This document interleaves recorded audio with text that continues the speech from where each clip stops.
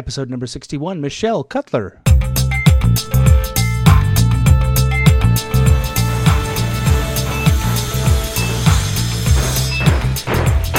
All right, cut to edge of stage. Great. All right, color frost. Check. 1, 2, 3. Check. Stand by, please. House to half, house out, lighting cues 1 through 10, sound cues 1 through 10. Welcome back to The Title Block, a podcast about Canadian theatre designers, their history, and their craft.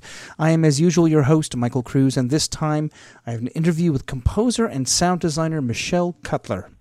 Michelle and I met at her house in Vancouver in December 2018 to discuss her remarkable career as a composer that was born out of her acting training at UBC and led her eventually to study music composition at NYU's Tisch School of the Arts in 2017. She's been nominated for several Jessie Awards and is a mainstay of the Vancouver theatre scene. I hope that you are continuing to weather these tough times as theatres are shut down, and we are in stasis, waiting to return to making art for a live audience.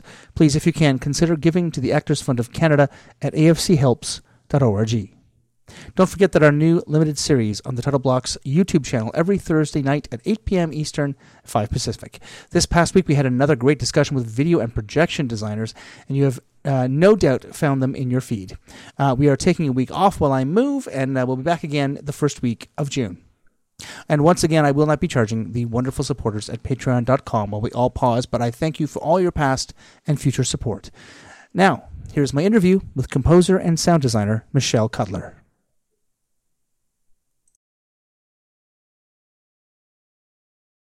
Michelle Cutler is a composer, sound designer, actor, musician based in Vancouver, British Columbia, if you didn't know where Vancouver was. Silly people. And she has been working for the last 8 years as composing music for theater, and has recently returned from New York, where she did a graduate work in musical theater composition. Michelle, welcome to the Title Block. Thank you. So happy to be here. Oh, it's awesome. We got through it. Yes. The ball is rolling. Yes. So how did you find your way into theater anyways? You were a musician first, is this correct? I was a musician first. I did classical piano for my whole kind of youth and teenagehood, and I did, Royal Conservatory and all that kind of stuff. And I was like pretty serious, but not super concert level serious. But I also did a lot of theater as a kid. I actually homeschooled until I was 12. And the homeschooling community here, especially back then, well, I don't know now how it is now, but the parents were really engaged in creating opportunities for us to do things like theater. And, we were a bunch of weird little creative kids, and we would do things similar to like Bard on the Beach here has a Young Shakespeareans program, summer programs where they have actors for 2 weeks and you put on a little play, and we did a lot of stuff like that through Bard on the Beach, and also through organized things with the homeschooling community.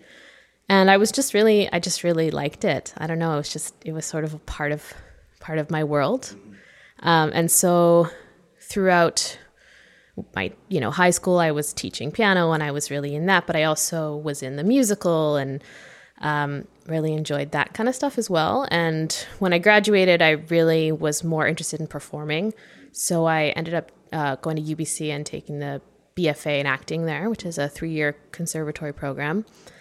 But when I was in my second year of the acting program, I was part of a production of Romeo and Juliet that was in the Telus Theatre at the Chan Center, which is this really cool space that has, it's sort of, I think the seating is movable, but it was sort of like a 3/4 thrust kind of situation, but there's these like 3 levels. It's really cool. And it was directed by Catriona Leger, who was a MFA directing student at the time. And her vision, she had studied, I think, in Paris with Lecoq. She knows a lot about Buffon. And so the vision was kind of like that. And she knew I was a musician, and she said, "Can you learn accordion?" And I said, "Absolutely, I will learn accordion."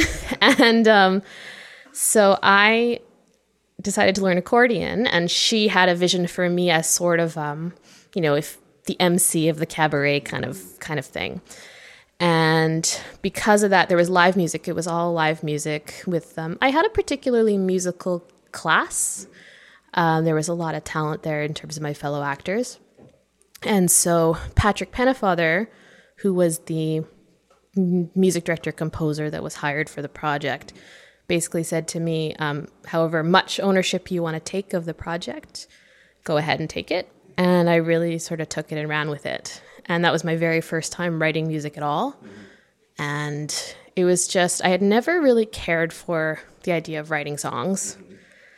But once it was part of telling a story, I suddenly felt like super inspired. And so I spent the whole rehearsal period coming up with themes and figuring out, and actually basically music directing my classmates who were really willing to take my direction. And it was really exciting. So that was my first time ever really getting into that scene of writing music for theater. Right. One of the things that I hear from, I didn't do conservatory when I was younger, but the things I hear from my friends who've done, especially many years of it, they find it difficult to improvise or to work off of the music, like just to not like to play by ear, for example. Mm-hmm. But did you find that the conservatory method was getting in the way, or had you gone long enough down that road to understand? Like, I would say I'm not the best improviser. I'm not someone who super learns by ear. I'm better at notating things. Even when I write, I really sit down and notate things. But yeah, for sure. There's a combination of things. I think the thing you do learn when you're part of Royal Conservatory and you study the theory is you learn how harmony works. And so I think for me, the more I do it, the better I am. But at that time, for sure, it was a little more heady. It was a little more, I had to sort of process it in my brain and then go through it. But certainly I think I have like a sort of a in-betweensies thing. I'm not like, a lot of people who just fully learn by ear and it's all about how it feels. I think I'm a little more, goes through my brain first. Mm-hmm, yeah. Yeah. And that's interesting. So in theater, it's a collaborative art. Mm-hmm. And, from my personal experience, I was never a single author kind of person. Like I always fed off of other people's ideas. Mm-hmm. Is this the thing that you were kind of waiting for to sort of find your compositional chops? Totally. I think my favorite thing about theater is working with people. I just love to be in dialogue with people about sort of a greater vision. And so at that time, for sure, I was like, wow, I have a purpose here. There's a story to tell.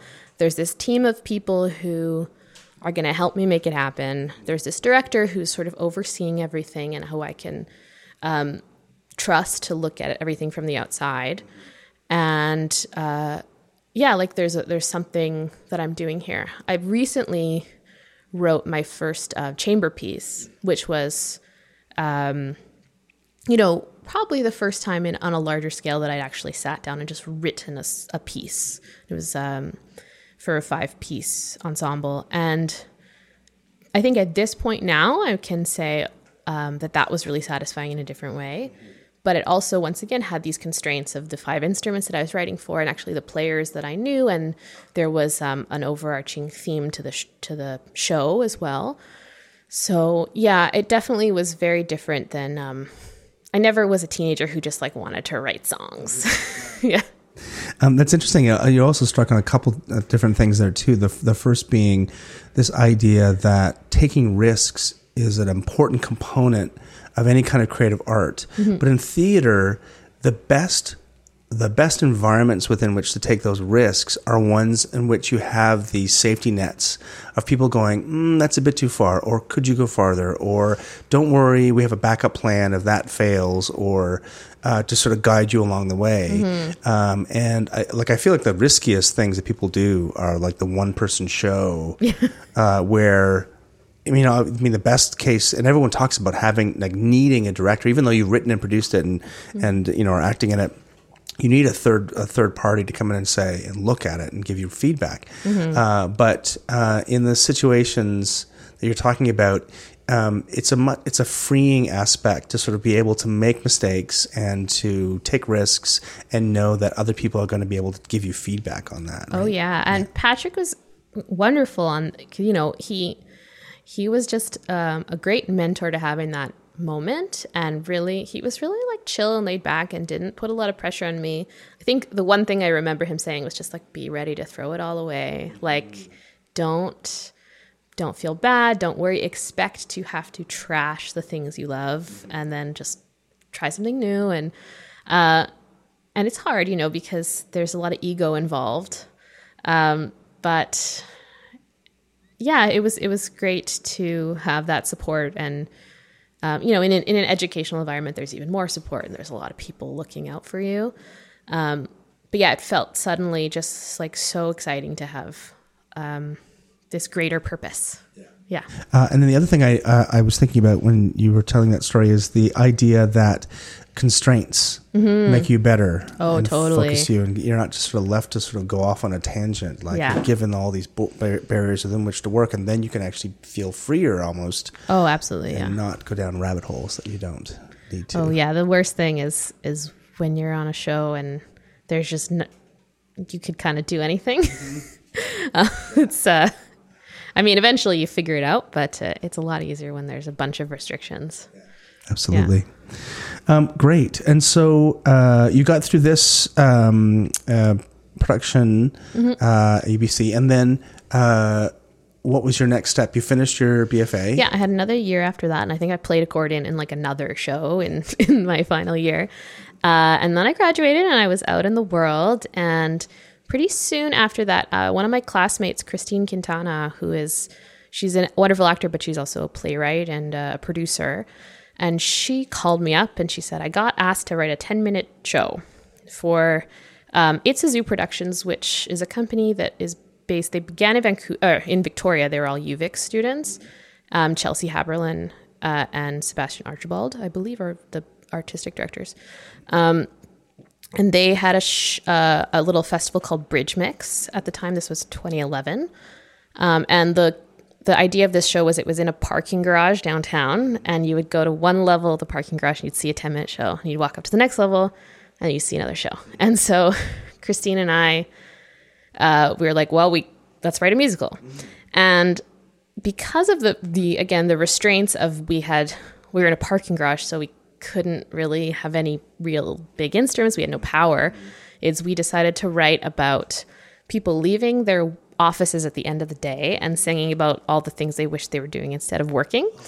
And because it was, the early stages of the like twee novelty instrument kind of scene, we called it Parked, an indie rock musical for novelty instruments. And everyone was playing novelty instruments, except for one of our actors played a trombone, so there was that.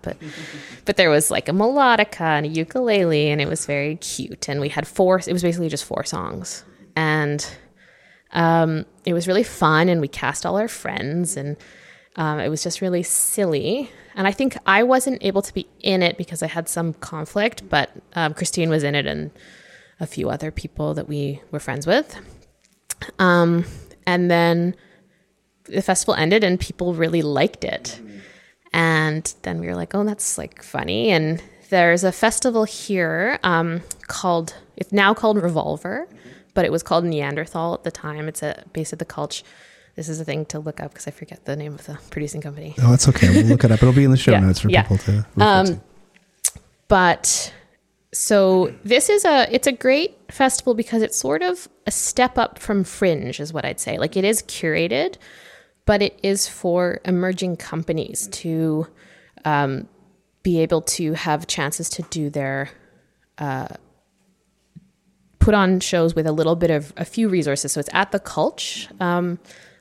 We were in the Historic Theatre, which is their sort of 200-seat venue in Vancouver. And you have 3 hours of tech or something, but you have to strike your set at the end. So it's sort of like Fringe, but it's a little bit more. And so we applied and we got in, and they were like, okay, we got to write this show now. So then we expanded this show from a 10-minute thing into like a 60-minute thing. And we renamed it Stationary, a recessionary musical. And this show was basically about people working in an office and really just the millennial thing of growing up being told you can accomplish anything and you can be anything, but really the realities of that not being totally true.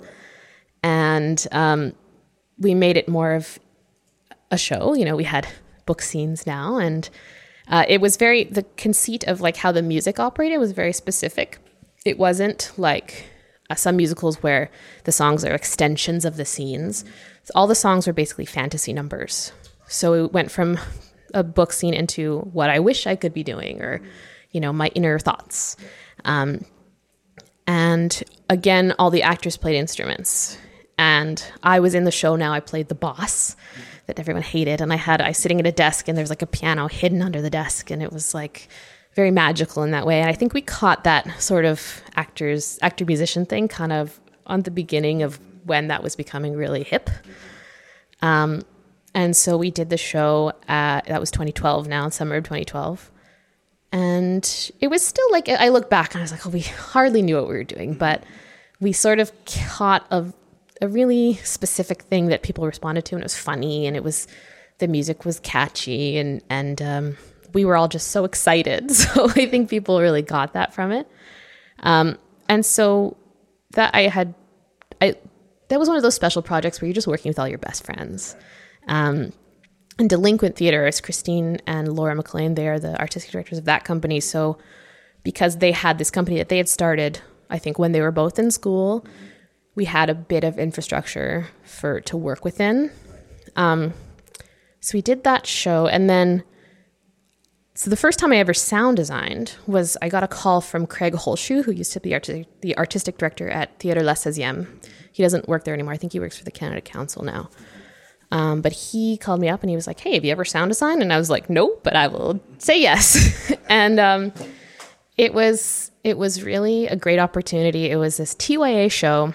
It was a touring show for like teens. And the cool thing about it was that one character in the show was like a teenage boy who writes music. And there were all these very specific descriptions of the music that he's writing. Because he's talking to the girl about, he's like, yeah, so this instrument represents like this and this. And so there's all these specific cues to how the music should sound. And it's supposed to be recorded by a teenage boy in his basement, so it like can sound kind of shitty. And so it was a great opportunity for me as someone who had written music but not really ever recorded any music. And I like knew how to use QLab because someone had once taught me. So I sort of knew how to use QLab, but that was kind of it. But that company is great. I think they've given starts to a lot of prominent designers here. And the fact that they saw that within you as well and say, you know, Michelle she'll be able to pull, like, we can figure out the technical bits. Yeah. We want to have her kind of artistic approach to this. Yeah, I really appreciated that. And like, it was really relaxed because, you know, in the end, there were some technical things that I think I just didn't figure out at the time.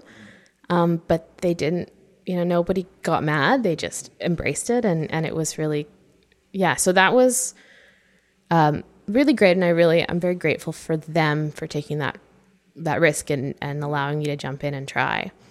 Yeah. Well, Rob Sondergaard and I had a conversation yesterday, but it'll be the last episode, about whether or not technicians, like whether or not you have to come out of a technical position in order to become a designer, or whether you can enter solely as from an artistic kind of that's a big question for sound, because sound design in Canada is not really sound design, right? So sound design really is system design. It's where speakers are put, and it's a lot more to do with speaker placement and how to make things sound right. And so if you're working in a musical, sound design for a musical is more close to what sound design actually is, right? And it's mixing and it's microphones and all that. Sound design, in terms of how it's used in Canadian theatre, is basically more to do with scoring and composition, sometimes musical direction, programming. Like, it's not even really sound design. And I mean, I absolutely came from a creative side, and I've now learned I'm like very good at QLab, and I'm very good with Logic and working with, creating. I use a lot of MIDI because there's never any money to record anything. But I'm not like super great with working in a console. And I think I don't want to diminish how important that is, because I think it is important that designers learn about these things. But with sound, it's just particularly like there's too many things encapsulated in what sound design is for someone to just be good at everything. And yeah, that's a good point. I mean, I know that Richard and I think Michael Laird and I talked about this as well, that we need to force companies to make a decision about what you're hiring somebody for. Oh my God, yeah. And if you're hiring someone as a composer and creator, then that's not the same thing as a system designer or a sound designer, and that those are two different jobs, and you should. Absolutely. I mean, I think that what I've learned is that every design discipline has things that we're expected to do that aren't really our job. With sound, it's exactly what you're saying, right? There's a lot of, I mean, it's not only composer, it's engineer and, like producer and musician, because you're supposed to be able to play everything too. So there's a lot of expectations that are just straight up not sound design at all. But on the other side of that, pretty much everywhere I work, unless it's sort of you're building a venue out of nothing, there's a house technician that's doing that. Like, I'm not allowed to touch the console, right? So that's it works for me because usually as long as the sound technician knows what they're doing, there's another person there that is better equipped and like actually doing the job that I'm not allowed to do. Yeah, it is funny. Like using lighting as an analogy, I would never operate the console or program it for a production. But there's so much subtlety involved in sound mixing, right? That I can see where the crossover would occur. Yeah, well, I would never like sit there while a technician is programming my QLab file. Right. And so what I do is I screen share with the show computer, and I sit in the house and I just do it. And certain houses, I think technically, if there's one technician there, they have to stop doing lighting while I do that because they're supposed. But most places don't enforce that super strongly. So yeah, because of the way QLab works, I find that there's no way I could sit there and like tell someone to, it's all about how it feels. And certainly, yeah, there's just endless things with sound, right? You can just always fuss with it forever. Yeah, and I think you're right about like the technology has been changing. Even in the last 5 years, the technology has changed so much that I think it's unfair to expect a designer to know every single in and out of whatever that theater has decided to buy to support their audio. Well, right? and I think also it's different than lighting in the way that every console is or can be very, very different. And I mean, unfair or not, it's just unrealistic. And it does, because the expectations are in this country, because there just isn't the money, that sound designers are doing a lot of different jobs. I think that what we've come up with is that we have the house technician who knows their system well, and they provide support. And I haven't come up against that being too much of a problem. I think that it depends, like with any designer, right? Like if you are going to make yourself crazy with every detail that probably nobody but you will notice, then it can be frustrating. But I think that I try to actually tamper my expectations with, okay, how much are people notice? How much am I getting paid? How much am I gonna really sometimes you just gotta leave it and say, this is the situation I'm in, and I'm doing my best, and everyone's doing their best. Yeah, and that's not uncommon for all the design disciplines. Absolutely, like we all temper or shape our work based on all of those factors, right? One thing we didn't talk about a lot, and I don't know if this is true for you, any mentors besides maybe Pen and Father at the beginning, because it sounds like you're working a lot with your cohort and then getting a reputation and then getting asked to do things by other people. Like was there anybody you're working with that was? Yeah, I mean, there's a few directors here that I've worked with a few times and really like Stephen Drover, who I worked with at Rumble. I worked in their office for 2 years, and then have designed for him a few times. It's just, he's been a great friend and a great mentor in terms of a more senior artist than me. And I learned a lot about the ecology of Canada and Canadian theatre when I was working there, and what was sort of the bigger picture of things. Working at Progress Lab, actually, which is just, you can even see it from this window. Oh, that's right. Yeah. Working in that, at the time we were Rumble, New World, Electric Company, and Boca del Lupo. And Boca, I think, has now moved out. They're now based in Granville Island. But just working in that building and being around all those really fantastic artists. And so at the time, it was Stephen Drover and Becky Lowe. She was the GM, I think, at the time. And it was like all we did all day was sit and talk about theater. Mm-hmm. And then you go next door to New World, and then they talk about theater. And you go, and so it was an amazing chance to actually get a sense of what was happening outside of just my world of students and people who had been in the industry for longer and on a larger scale than just, me and my friends. So that was a great opportunity. I would think that the arts admin jobs are really coveted here. If you can get into one of those admin jobs and just be on the inside and get paid a bit and, learn about what's really going on. And then, I got to be a reader at auditions, and I got to hear the conversations that people talk about when they're considering who to hire. And, beyond anything, it's about who's like a nice person to be around. That was a great lesson. I feel like every time I've ever done any sort of mentorship, I've just been like, just be nice, just be cool, like be a human. You can even be not as good as another person, but be kind and be good to work with and show up and answer your emails. Exactly. That's awesome. So let's talk about some more of the work. What was your next, like, if you could choose like the next kind of important thing that you did or that you learned a bunch on, like what was the next kind of envelope pushing work that you did? Here at my list. So that show, Statu Quo, was the show that I did at first with Cesium. And I guess I'm looking, so before that I did a little bit of acting. I did, Flop was I went with Anton Lipovetsky, who's actually my cousin, who's an actor and a writer here. And we went to the Edmonton Fringe, and I accompanied him, and that was really fun too. So I'd say the next, Killer Joe was a really cool project. So It's a Zoo again, the same guys that started us off with Stationary. They do a lot of site-specific work and very immersive, in-your-face stuff. So they did this show, Killer Joe, which is a Tracy Letts play, which is very dark. It's about like this family in the American South, and they hire a guy to kill the mother. It's very there's lots of nudity and violence. It's very grotesque. And the setting of it is in a trailer or a mobile home.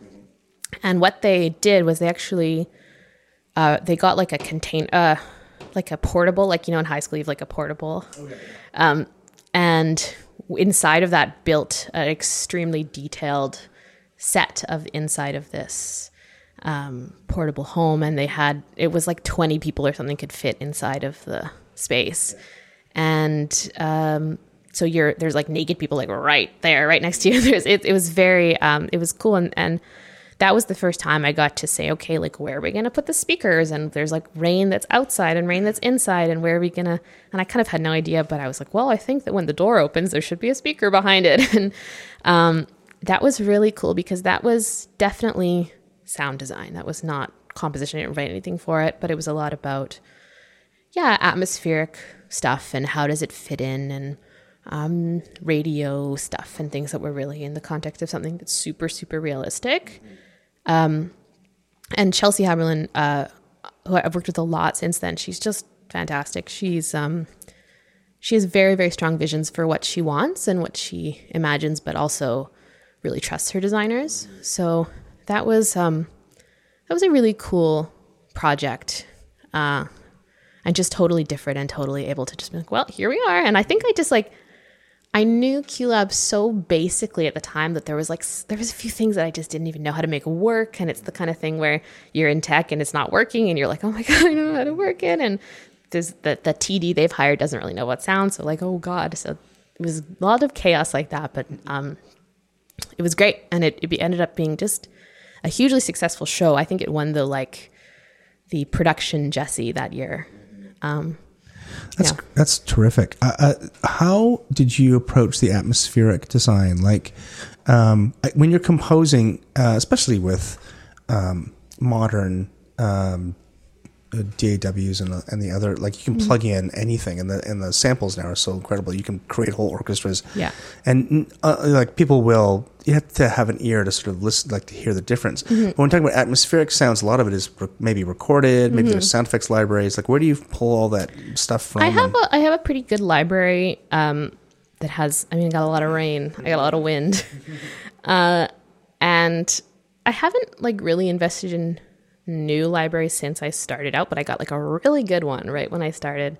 And I find that, it's just a bunch of listening and trying. And sometimes I go to YouTube, and sometimes, I remember Richard was talking about this on the other episode and he was talking about how, the real sounds sometimes don't actually sound like what you want them to. Because it's so true, like a car driving could sound the same as wind, could sound the same, so sometimes it's about what actually will trigger us in our mind as opposed to what actually is realistic. I found that with school bells, because there's often you're doing like a TYA show and there's a school bell. But even when I was in high school, it's like they don't use those anymore. They use these weird electronic dings. But that's not going to cue our audience to knowing what the hell is happening. So sometimes it's about that. Yeah. Yeah, having a cultural understanding of meaning, what the audience assigns meaning to is part of the job, right? Yeah, totally. And that goes across all disciplines as well. Okay, so you pushed the envelope. You got through your sort of first environmental kind of design, and you continued doing that. What was the next kind of big show? When did you move outside of the sort of small stuff? I'm trying to look for a larger. Like I haven't honestly. Since being back from New York is when I've gone to like working at the Arts Club and working at Bard. I was working for mid-sized. I guess here in Vancouver, there's a lot of mid-sized companies that I guess sometimes count as indie, but they're, sort of in between. So I think for that time I was doing, I worked actually in the office at Rumble Theatre for a few years, and I designed a couple shows with them. I continued working with Cesium. I did a little bit of more musical directing and accompaniment. I went and worked at Caravan Farm, which was great for a couple summers. Tell me about that, because this is kind of... like there's a romantic kind of ideal of Caravan, and I don't know, and everybody in the West has this great kind of memory of it, and I don't know much about it. Tell me about what it's like to work there. And Caravan is it's like the dream gig, right? Because I ended up going there. The first time I went was as a musician, I was playing accordion in the band, and Caravan, at least my experience, now they actually, Courtney Dobie was the artistic director there at the time, and she's now come back to Vancouver. So I haven't worked with, I think, Estelle, who's the new, I think she was the former, and now she's back. But at the time when I worked, it was always the kind of thing, at least with me, where like you sort of email Courtney and say like, hey, I play accordion and I want to come to Caravan. And you don't hear for a while, and then suddenly she's like, here's a job. So I played accordion in the show. It was called The Tragical Comedy of Punch and Judy. And it was written by Jacob Richmond, who wrote Ride the Cyclone, which is this fantastic show out of Victoria that actually was in I saw it in New York when it came to play off Broadway in New York. Yeah, I didn't see it in Toronto. I missed it in Toronto, but it was a huge hit at Pass Mariah, and then that was just before it went to New York. And Yeah, so this was Jacob Richmond, and then Hank Pine wrote the music, who's a Victoria-based musician as well. And it was this wacky show. Oh my God, there was a Punch and Judy puppet thing, but it was also Oedipus Rex. And it was like, there was a Punch and Judy there, and they all came to life, the puppets, and then Oedipus Rex comes in, and then he takes Judy, he steals Judy, and Judy runs off with Oedipus Rex. And that's like act one. And then act two is a rock opera of Oedipus Rex. And it was just like, so the density of like historical and literary references that was within this show was just like wild. And I mean, working caravan is great. So you put up, when you're a young one, you have to sleep in a tent. So I got to sleep in a tent for the first 3 weeks while the designers were still around. And when they left, I got a cabin. I got this like crazy cabin up on the hill. And so when you're in rehearsal, you like go there, you get up in the morning, you rehearse. It's like so hot. And I'm from Vancouver. So like anything above like 25, I'm like, I can't handle. And Courtney, the director, was like very pregnant at the time, and I remember she would just like spray water on herself, and we would all just like be spraying water all over ourselves trying to find shade. And so you rehearse all day, and then there's amazing food. Everyone talks about the food, right? And then you just hang out at night, and then you do it again, and then once the show opens, it becomes kind of quieter because all the designers leave. And you just kind of hang out all day, and maybe you go into town, and then you do a show, and then you hang out. It's like a really fun kind of vacation. So it was great. And I was in this little band. It was me and a trumpet player and a drummer who were both from Victoria and both knew each other. So it was just like this fun, bizarre project. And so, I did that summer, and that was my first time sort of going away and doing a show. And I went back, I think the next year, to music direct. So I wasn't in the show. And that was pretty sweet because I got to just be there for 3 weeks and not have to be in the show and then just kind of leave. And that was the summer right before New York, actually. That was, I guess, 2015. Well, that's great. Why don't we go to New York then? It's quite, I think, brave to... it sounds like things were going well. Like you're getting composition gigs, you're getting sound designer gigs, you're working in medium to larger size theaters, and you're building this repertoire. And then you decide to leave the country, basically, and go to New York to Tisch to do this musical theater composition graduate degree. How did that come about? It's funny. I find that sometimes in my life I've just been like, well, I just want to do something different. But it was hard. It was great because I had known of this program because it's sort of very specifically the only one like this, at least in North America. And I think I was just like, well, I have never lived anywhere else, and I wanted to go and have a new experience. And I applied and I got in. But it was tough because I realized at that point I was like probably on the verge of working with the Arts Club, which is, okay, working with the Arts Club, it feels like a very big deal when you're a younger designer. And it was for sure, I felt the pain of like turning down some opportunities. But it was very easy to say, like it's all going to be here when I get back. And it was actually, I think I found, so Stationary like had been trucking along this whole time, right? From 2012, we did it at Neanderthal. 2013, we did a run at Presentation House in North Vancouver. And then we got this opportunity to go to Barrie, to go to Taka's Free Theatre, and then to have an actual run at the Cultch in their season. And that final run happened in 2015 in the spring, in April. And that was like crazy. I think we had two of our guys like drove the set out to Barrie and then back again. It was like not feasible, I don't think. Christine, who was in it and wrote it and also was producing it, like I think she almost died from the amount of producing stress that was on that. But we did it, and it was like really fun. And then we did it here at the Cultch, and then I got into NYU, and I was like, oh my God, I'm going to leave all this, and I'm here, I'm working with my best friends, and it's so amazing. But it was cool. Like, so the program at NYU, talk about collaboration, it's all collaborative. So it's half of the class is composers and half are book writer lyricists. So you're always in collaboration all the time. So in your first year, it's like songwriting assignments. You're paired up with a different person every week, and you have to write a song, and then there's lab components, and then you sit and everyone critiques it and talks about it, and then you kind of do a rewrite and that kind of style. And then in addition to that, there is tutorials and other optional things.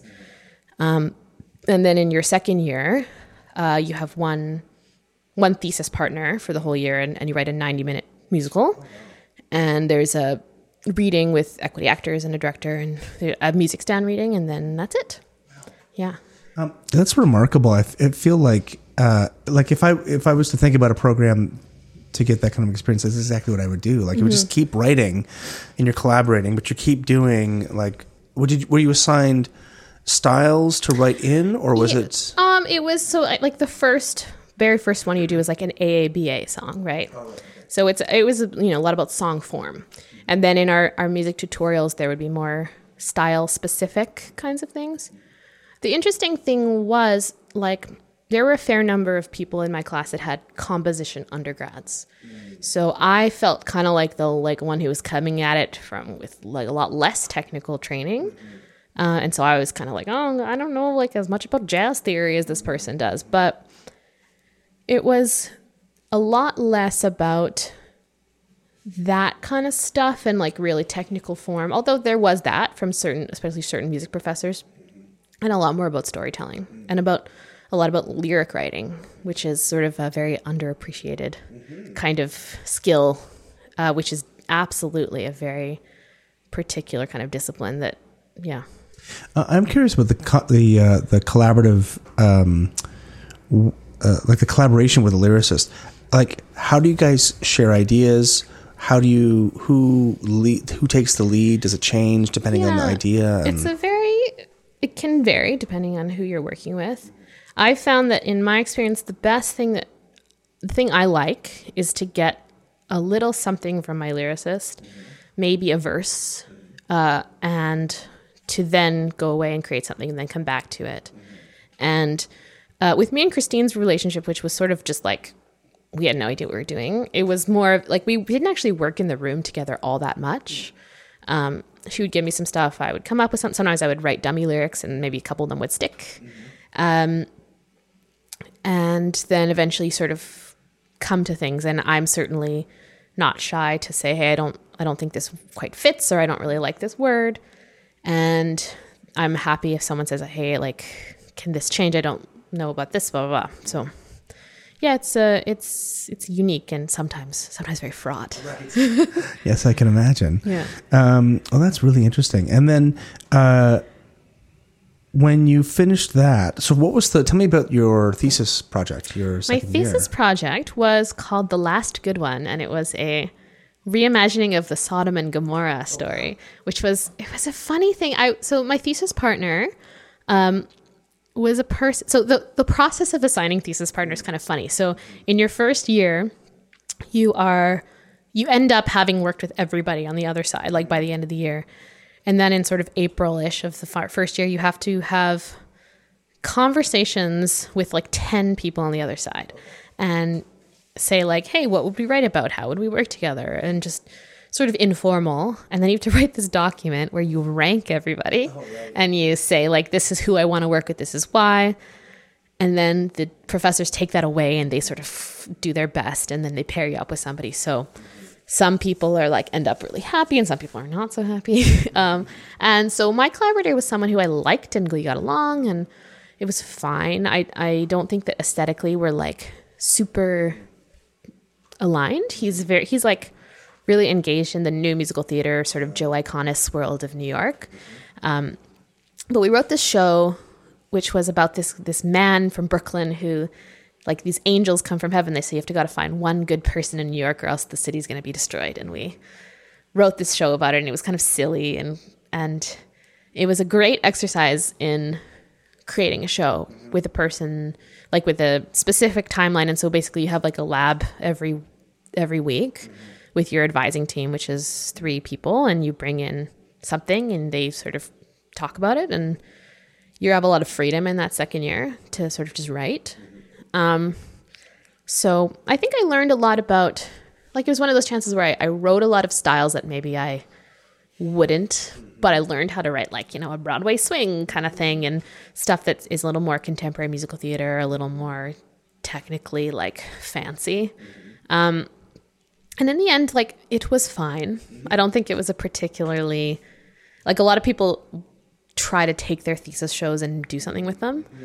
And sometimes that works out, but it was more of a learning exercise for me, I think that, and I still sometimes pull stuff that I like wrote for that and I, use them again here.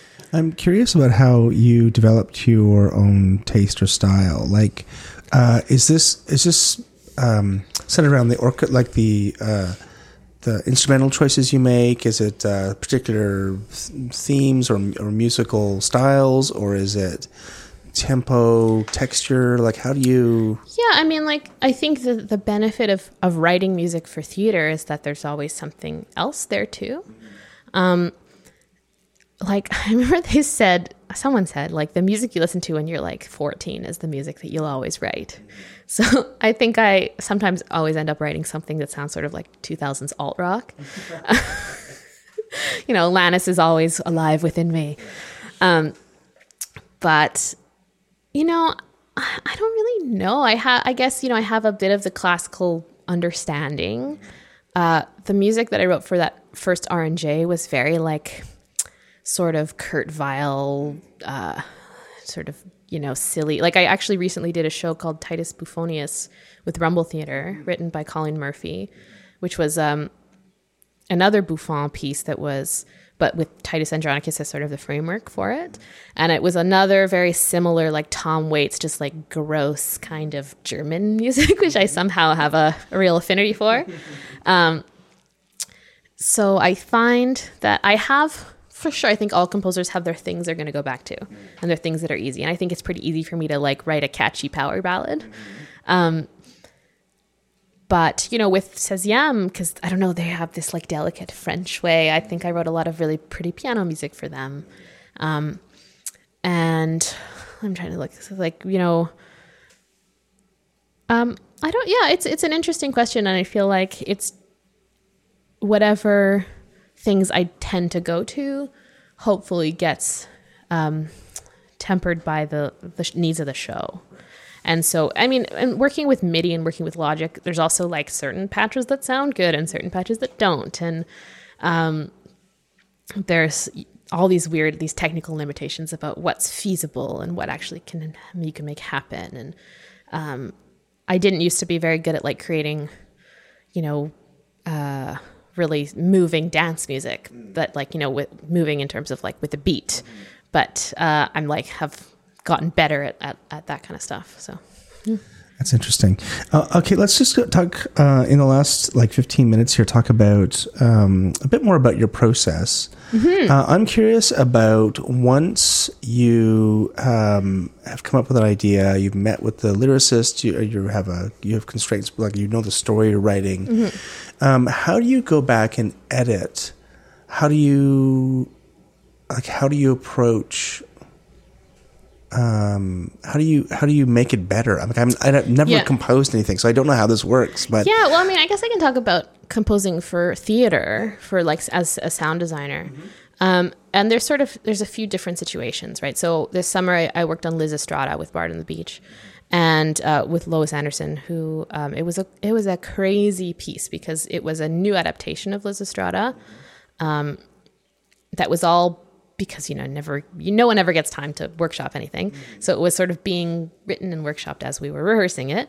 And I was fortunate to be able to be in the show on stage playing piano. So it meant that there was more flexibility because stuff was happening. Like, we didn't have to re-record anything because I was just doing it. So there was maybe one piece that I really wrote beforehand. And a lot of that is like, those conversations are emailing the director and back and forth and hearing notes and then going back and forth about that. And I have these memories of when I did that first show at 16e, and the first time I emailed something to the director, and like, I was so stressed about it. I was so afraid because you're sort of in that moment where you're waiting to hear, is it okay? Is it not okay? So I think that, and working with directors, especially, most directors don't have super deep knowledge of music. So it's about interpreting what they're saying if they work with imagery or they work with reference music or whatever, and trying to understand what that is, trying to filter that to what's actually happening musically, and then coming up with new drafts, basically.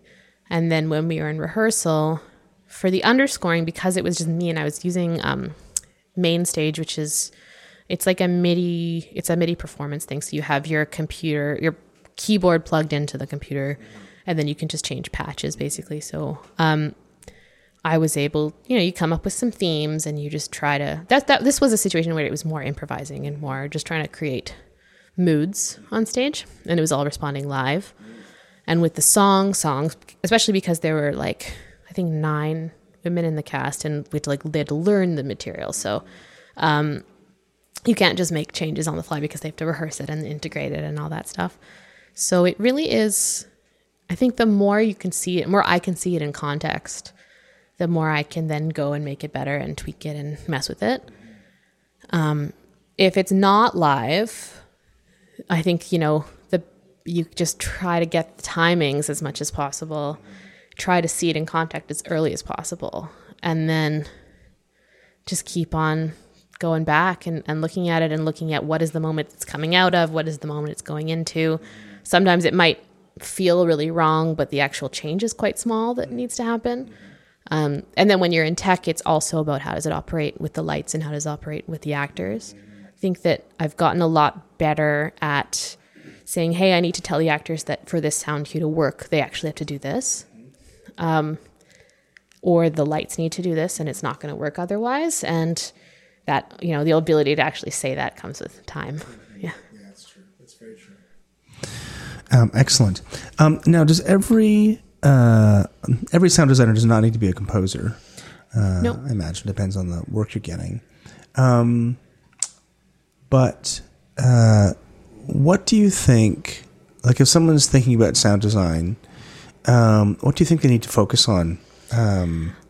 So in terms of the realities of working here, I think if you're a sound designer who's not a composer, straight up not a composer, then you want to just you do have to learn more about the technical sides of things, because there are not so often shows that come up where there's really, really no music. Recently, I did a show with Pi Theater called Here, and it's spelled H-I-R. And that design was there was like an air conditioner that was featured, and we're in the annex at the Orpheum space. So the space is very, very dead, which was great because it was all based on like basically white noise that played for like an hour and then it comes out at a specific time. And that was a design that was very much a sound design. It was like, one car and then idling for like 15 minutes and that kind of thing. And that's really satisfying and great, but that kind of stuff doesn't come up that often.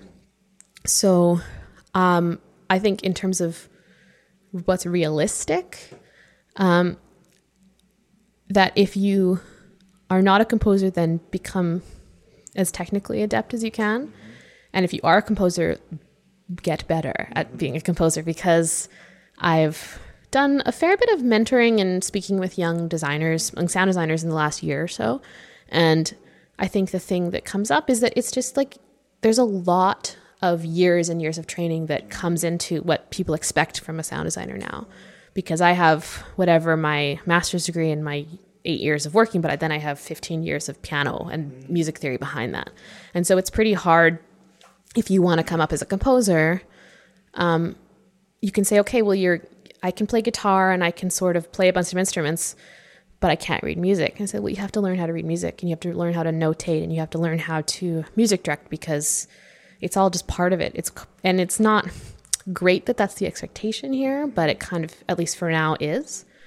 It is interesting. I never thought about that before, where if you are, that there's such a amount of work you have to do before you even start your professional training. Mm-hmm. Much like, I guess, dance. Like you have to dance when you're 5 years old, you have to get into, especially with ballet. Mm-hmm. There's 10 years of like just conditioning and learning that you have to do before you even start performing live. Yeah. Which is not the same thing with other designers.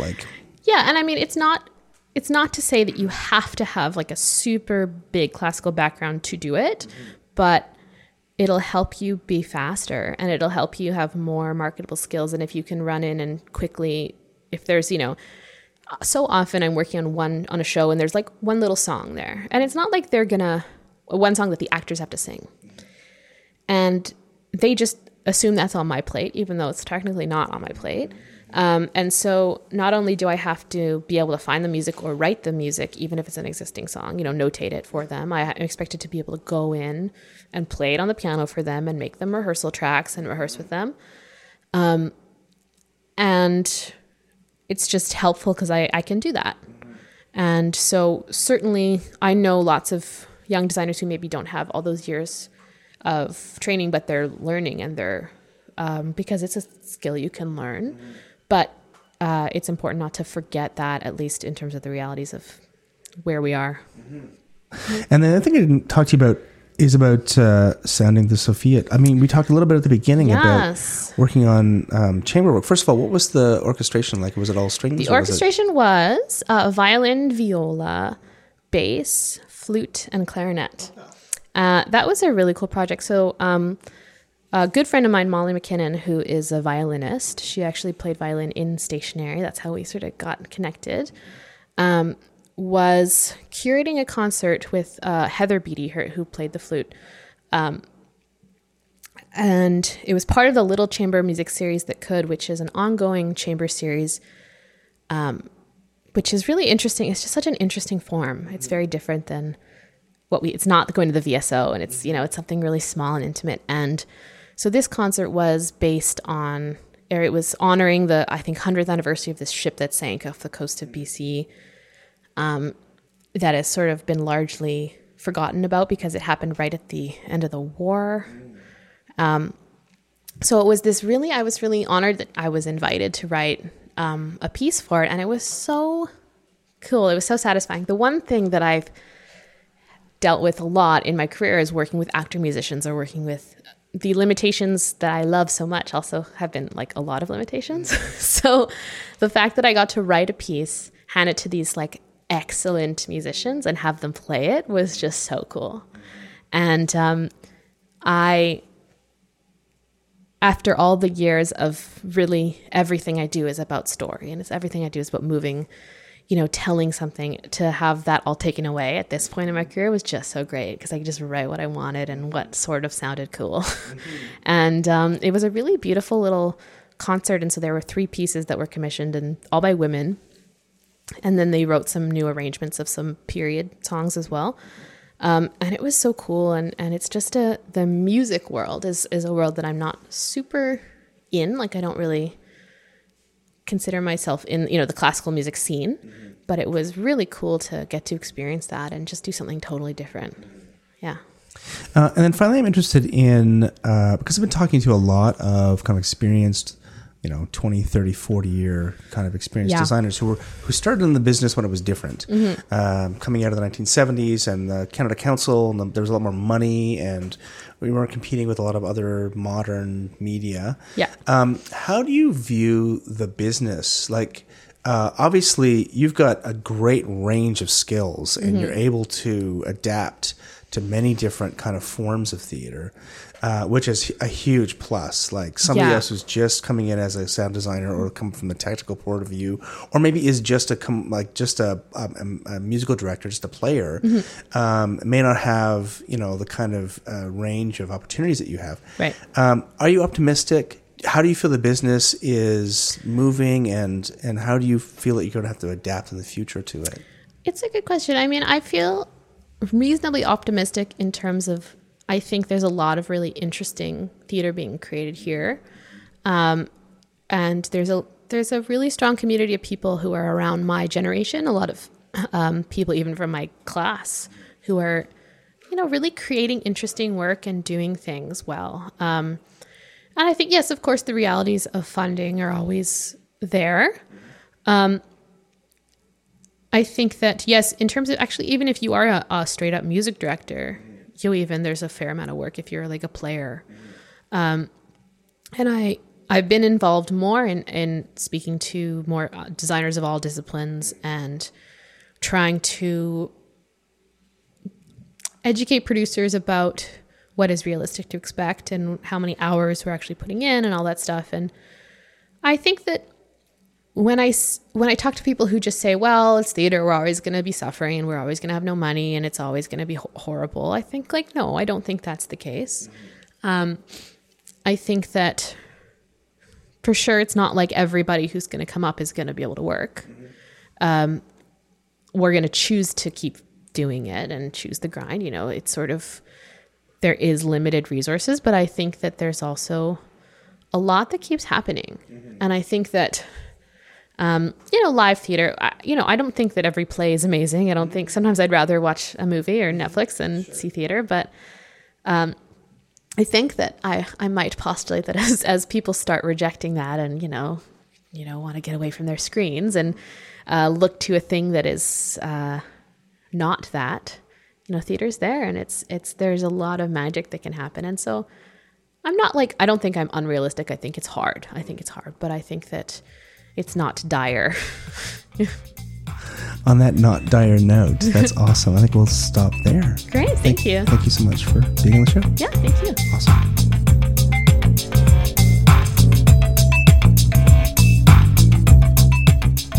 That was composer and sound designer Michelle Cutler speaking to me from her home in Vancouver in 2018. Next time, an interview with designer Connor Moore. The music for this podcast is by Vern Good with voiceover by Gabriel Cropley. Please go to Apple Podcasts and give us a review. It'll help get the word out about this podcast and share the history of theatre design in Canada. And you can follow us on Twitter at TheTitleBlock.ca and on Facebook.com/TheTitleBlock Podcast. You can send comments and requests by email to TheTitleBlock@gmail.com. Don't forget that if you like the show, please support us on Patreon.com. And feel free to share this with your friends, colleagues, students, and teachers, or listen to it while you figure out how to become an online content producer, because that seems like all that is left for now. I'm Michael Cruz, and I will see you next time on The Title Block.